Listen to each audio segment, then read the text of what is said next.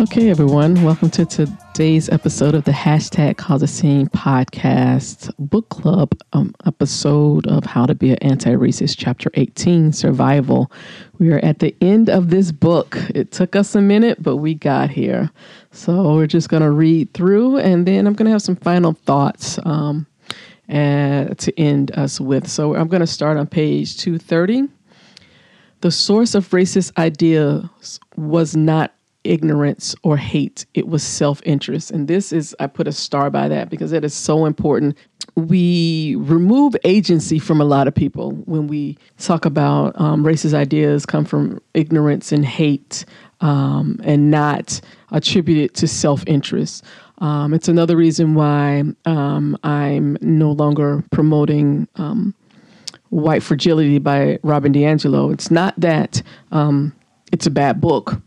What is it's an academic term and an academic a theory, and in the wows, it looks like, oh, I'm so ignorant. Oh, I didn't mean to be hateful, or it's or you know, that person is hateful, or oh, that's just their white fragility. They didn't mean it. No, there's a lot out here is about self-interest, and we need to own that.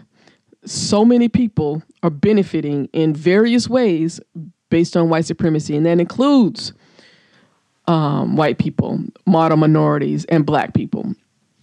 We all have found a way, or the system has found a way for us to benefit so that we will continue to uphold it. If it did not benefit everybody in the system in some kind of way, we would have overthrown this at some point, whether we are recognized where we benefit or not.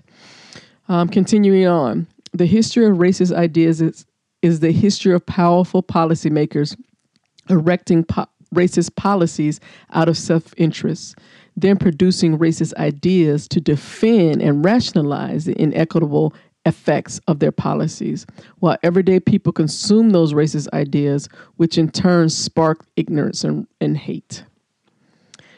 Educational and moral suasion is not only a failed strategy, and I highlighted this next, it is a suicidal strategy. And I wrote in the margins, fuck civility, the expectation that I must appeal to the moral nature of others while I'm being harmed. This is so why fuck civility means so, I get so many, it becomes so much deeper to me as I use it and promote it and think about it and process it. At first, it was just, you know what? If whiteness is if civility is optional for whiteness and the expected behavior of people of color, then damn it, I don't want that anymore. You know, that was me throwing off that whole. I was always been a person. You ain't gonna tell me what the fuck to do. So that's what that was. But the more and more I learn and challenge and reflect and so on, fuck civility means so much more than that. Fuck civility is fuck white supremacy. Fuck how I'm supposed to. All those teachers who told me that. I mean, I literally had a teacher I think I was in the 7th grade, but I had him. It was in a small Catholic school. He was going to be my 8th grade teacher. My mom was like, no, we're going to take you out of that school because this is going to be hell for me for the year. But he actually had math groups, and it was an all black school. He was a white teacher, Mr. Maluth. Oh, I hated that fucker. He had 2 groups of students. He was the only teacher who did this. He had a dumb group, and he literally called them, and the smart group. And I was in the dumb group because he was a math teacher, and I did not like his ass. And so I really didn't give a fuck about the class. And it wasn't until, because my mom told me that, you know what, I can't deal with you being in his class. There's no other class for you to go to. I'm going to put you in this public school, which was in what people would call the hood. And it was a public school that my godmother's kids went to. And so we used her address for me to go. And it was a public middle school with all black teachers. And I excelled. I so excelled in every domain. I actually went in because all of my godmother's kids played instruments. So I went in their first week of school in band. He put me in advanced band just because I knew them. And I was like, dude, what the hell are you doing? And I was supposed to play the flute. And for the first 2 weeks, I literally cut that class because I was like, I do not know what the hell I'm doing. Why the hell you got me in this advanced band? Bullshit. And he forced me. He was like, you are not going anywhere. You are going to learn this thing. And I could tell you by the end of that school year, I could play everything we played except for Flight of the Bumblebee. And if anybody knows about that, that's some very, very fast fingering. I hadn't gotten that good. But in a year, I knew how to play that flute. And it was years later when I saw him, and I literally saw his face and I just started crying. And he was like, what are you crying about? And he was the person that told me that school in the heart of, what people would consider the ghetto and the hood, because there were black teachers there who did not talk down to me, who expected me to excel, who demanded that I excel. I just started crying because that experience confirmed for me that I was not dumb and that I did have value and I could learn. And so it's a long way to, me. That's how I unpack that. But that's why I fuck civility. Every little way that tells someone, particularly a person of color or a black person, that they are not good as, or they have to work harder than, or they have to do 10 times. No, fuck that. I'm going to show up as I am. I'm no longer going to be putting in fucking 10 hours of work when the average white dude puts in 1 or 2 hours of work just to show up in the room. Fuck you. I'm not doing it anymore. So that's what my fuck civility is. And we'll keep going. Same page, 230. I talked about racist policies leading to racist ideas, not the other way around, as we have commonly thought. I talked about eliminating racist policies if we ever hope to eliminate racist ideas. I talked and talked, unaware of my own hypocrisy, which readers and attendees picked up. What are you doing to change policy? They kept asking me in public and private. And I wrote in the margins, this is the question I continue to ask members of the hashtag Cause a Scene community. And unfortunately, most of you don't have an answer. And I'm going to read that again. This is the question I continue to ask members of the hashtag Cause a Scene community. And unfortunately, most of you do not have an answer because you are doing absolutely nothing but soaking up free education from myself and from other people's lived experience. This is why I refuse to spend my personal money anymore on hashtag Cause a Scene. If I can't have almost 8,500 followers, if I can't get 50 people, 50, to give me $100 a month, and I know there are people out there in the community who can afford that because you wasted on food, who can give me $100 a month to support myself and to continue to do this work, then you get what you get. You get the podcast when I get it to you. You get whatever it is when I get it to you, because to do this work has not only a financial cost, my hosting costs have gone up substantially. My domain costs have gone up substantially, but also just my mental energy to do the work of educating the oppressor while also processing my own oppression. It takes me so long to read these chapters, and God knows what's going to happen when we start reading Nell Painter's History of White People. But I can't just read this and do a podcast. I have to read, and my podcast engineer knows it. I read it. Sometimes it takes me days to get through a chapter because it's just so much. I read, and then I process, and then I come and I create, do a podcast episode.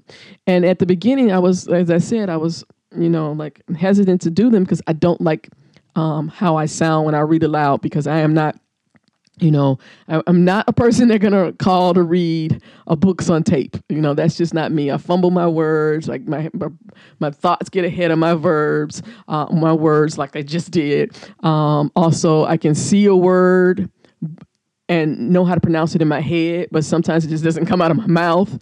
So it does not make for great podcast listening if I were here to be a expert at reading to you, but I'm not. I'm here as an expert as an expert. Yes, I just did it again at breaking these concepts down to ignorant people, to people who most of you just found out in 2016 that there was still racial issues, and so. Again, I'm going to put that question. This is the question I continue to ask members of the hashtag Cause the Scene community. And unfortunately, most of you parasites, voyeurs, have no answer. All right, page 231. I did not need to forsake anti-racist research and education. I needed to forsake my orientation to anti-research and education. I had to forsake the Swaysionist bred into me of researching and educating for the sake of changing minds. I had to start researching and educating to change policy. The former strategy produces a public scholar. The latter produces public scholarship. And what I wrote here is, this speaks to hashtag Cause the Scene not being where the real work happens.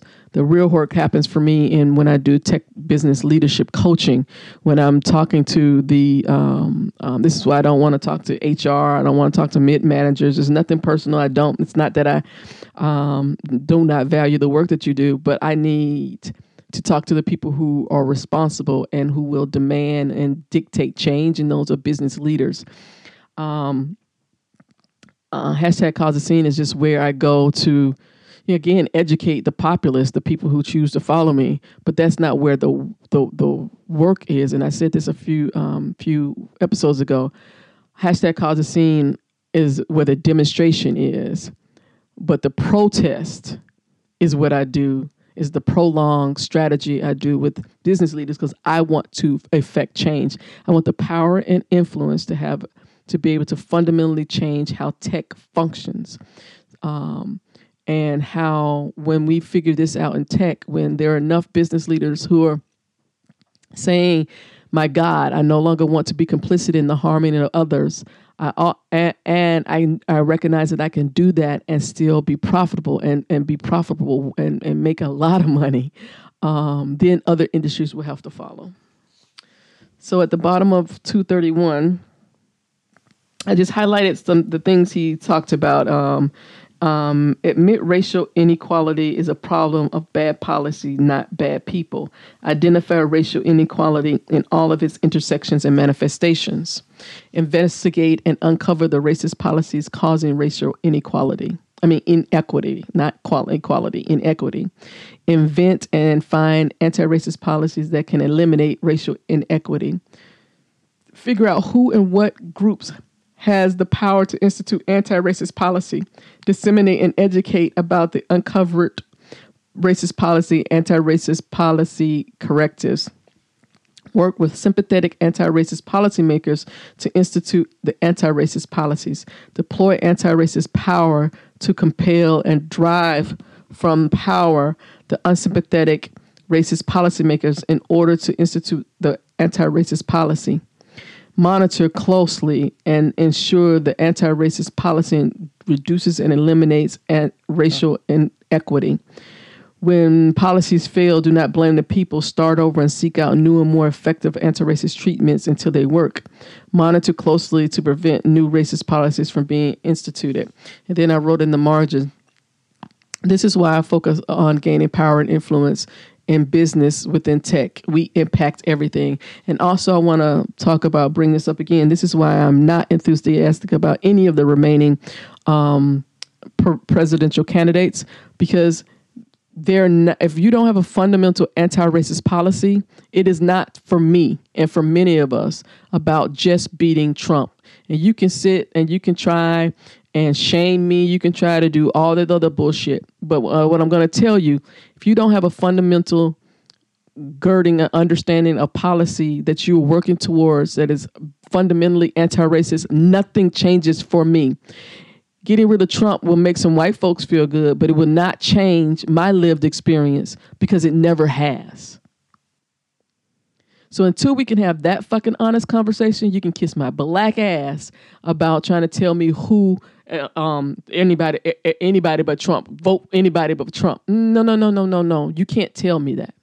And this is coming from this is directed to black folks too. You do your vote the way you want to, and I will do mine, and others of us will do our vote the way we want to. What I'm not going to do is compromise what I know is needed to improve all of our lived experiences by prioritizing the most vulnerable. Voting Trump, when you say anybody but Trump, that prioritizes whiteness. And I need you to understand that, because white people are finally fucking uncomfortable and you don't want to be uncomfortable anymore. I need your asses in pain, and you're not there yet. All right, we're going to page 234. Our world is suffering from metastatic cancer, stage 4. Racism has spread to nearly every part of the body politic, intersecting with bigotry of all kinds, justifying all kinds of inequities by victim shaming, heightening exploitation, and replaced hate, spurring mass shootings, arms races, and demigods who polarize nations, shutting down essential organs of democracy, and threatening the life of human society with nuclear war and climate change. In the United States, the metastatic cancer has been spreading, contracting, and threatening to kill the American body, as it nearly did before its birth, as it nearly did during its Civil War. Stare inside the body of their nation's racial inequities, their neighborhoods' racial inequities, their occupations' racial inequities, their institutions' racial inequities, and flatly deny that those policies are racist. They flatly deny the racial inequity is a signpost of racial policies. They flatly deny the racist policy as they use racist ideas to justify racial inequity. They flatly deny the cancer of racism as the cancer cells spread and literally threaten their own lives and the lives of the people and spaces and places they hold dear. The popular conception of denial, like the popular conception of cessation, is suicidal. And so I wrote, this is why I say that white supremacy is the parasite that is now eating its host. The heartbeat of racism is denial. The heartbeat of anti-racism is confession. Denying my ability to succeed in my cancer fight did not differ from those denying their ability to succeed in the anti-racist fight. Denial is much easier than admission, than confession. I have cancer, the most serious stage. Cancer is likely to kill me. I can survive a cancer against all odds. My society has racism, the most serious stage. Racism is likely to kill my society. My society can survive racism against all odds. I look past what could harm me in the fight to see all that could bring me joy if I survive. I'm going to read that again because that just sparkles in me. I look past what could harm me in the fight to see all that could bring me joy if I survive. This is the only thing that keeps me going, that keeps me moving ahead through the through all attacks, all the shit that I have to put up with. The fact that, and this is why I've always been a person who never ran from challenges, who kind of put my head down, like, in the wind in Chicago, you put your head down and you just keep moving forward. Because I always knew that always had this sense, and I always experienced that there was something better on the other side of this pain that was joyful. And this is why I do this, and this is why I continue to move in the way that I move. On page 238, pain is usually essential to healing. When it comes to healing America of racism, we want to heal America without pain, but without pain, there is no progress. Hallelujah. And I wrote this with an exclamation point behind it. This is why I say that nothing will fundamentally change until whiteness is in pain. People think I'm being, we won't even talk about the fact that they think I'm being racist, but they think I'm being mean and callous. And I need white people. I've seen your ability to tolerate discomfort. So at this point, I know that you need pain for you to see that you have a dog in this fight. For you to recognize that it's not just, I'm your ally because I want to go out and help the brown and black people and the people with disabilities and LGBTQ A plus community. I'm doing this for you. I'm this great person. Oh my God, look how much I'm giving to you. I need white folks to understand you're not doing it for me, boo-boo. You're doing it to save your own goddamn skin. Continue on page 237. What if we treated racism in the way we treat cancer? Saturate the body politic with the chemotherapy or immunotherapy of anti-racist policies that shrink the tumors of racial inequities, that kill undetectable cancer cells, remove any remaining racist policies the way surgeons remove tumors, ensure that all clear margins, meaning no cancer cells of inequity left in the body politic, only the healthy cells of equity. Encourage the consumption of healthy foods for thought and regular exercise of anti-racist ideas to reduce the likelihood of reoccurrence. Monitor the body politic closely, especially when the tumors of racial inequity previously existed. Detect and treat a reoccurrence early before it can grow and threaten the body politic. But before we can treat, we must believe. Believe all is not lost for you and for me in our society. Believe in the possibility that we can strive to be anti-racist from this day forward. Believe in the possibility that we can transform our societies to be anti-racist from this day forward. Racist power is not godly. Racist policies are not indestructible.